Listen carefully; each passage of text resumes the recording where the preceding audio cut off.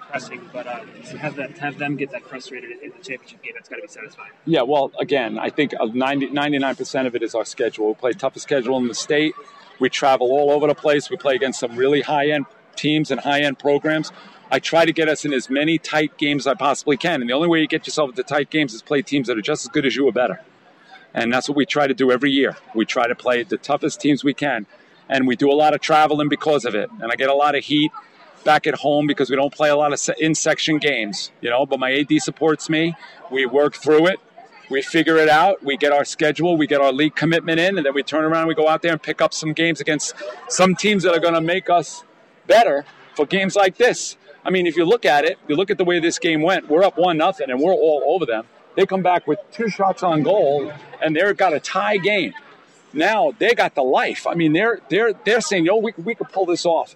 And we just hold on, stay the course, just keep plugging, get our second goal, just keep it moving.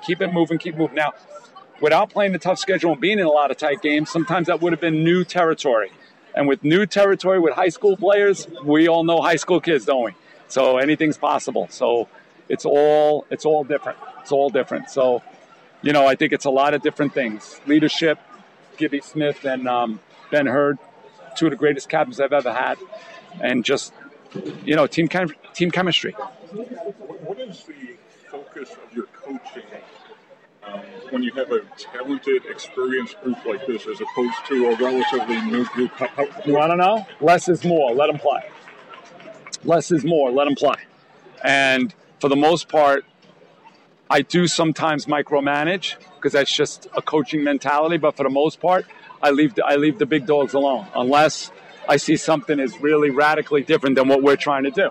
I'll critique, I'll watch, we'll talk, but I lean on them. I lean on the captains for in-game stuff. I'll pull them in and I'll say, what do you guys think about this? What do you think about that? We talk about lines.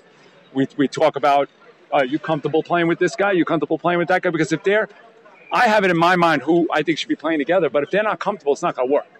This is an all different sport as far as that goes, So with a team like this, then less X and O work on the ice. Without a doubt. Because don't forget, all of those kids come through our system. We play a very defensive-oriented system. It's what we do. So what happens is we get in a situation where these kids come up and they're 9th and 10th graders, they're rookies, and they're not playing a lot. But they're learning the system, and they know the only way they're going to get on the ice is if they do it the way I want. Because as good as they are, they're not good enough yet to break in on the varsity. Not with our schedule. So you get a kid like even, Ben Hurd was a guy who played right away as a freshman. Stefan played right away as a freshman. Gibby played. But a lot of those other guys, not so much. And so what happens is they know that they got to do a couple of things to guarantee ice time. They got to play defense. They got to work hard. They got to outwork the opponent. They got to be gritty. They got to do those little things. Then when they get to a point where they're good enough, they have that all ingrained in them. They know what we're trying to do out there, and they know the way we want to play the game. So did you unleash a see guys, I told you so kind of Never. After the Suffern game? No. Well, the Suffern game, we ran into a hot goaltender. We got 50-something shots. They made the most of their opportunities, and we didn't. Simple as that. It wasn't that we didn't play well. We played a great game. So you just put that game away and moved on to that. That's right. And you want to know something? In hindsight, it was probably the best thing that could happen to this group because we would have come in here 24-0, 25-0 would have been all different. So, you never know why things happen, why you lose a game like that, And, it has a tough place to play with Suffern. It's a tough place to play on opening night. We love it because, again, the reason why I even take that game is because I want to put my kids in a bad spot. I want to put them in a spot where their comfort zone is not around. Like, oh, my God, no safe space. What do we do here? We're not winning 7-0. What do we do? They need to have a little pressure. They need to what I try to tell them is, in order for you to be successful, in my opinion, it's just Ed Witz, at this level, you have to be able to experience the anxiety and the stress that goes along with being in a close game, being in a nothing game, being in a 1-1 game. Got to be able to look at the scoreboard for maybe a period and a half and see it at 1-1. Because, the better athletes look at that and they get impatient. I can't believe the game's still tied. And then they almost overthink it. I'm going to do it myself now. I can't stand looking at the scoreboard.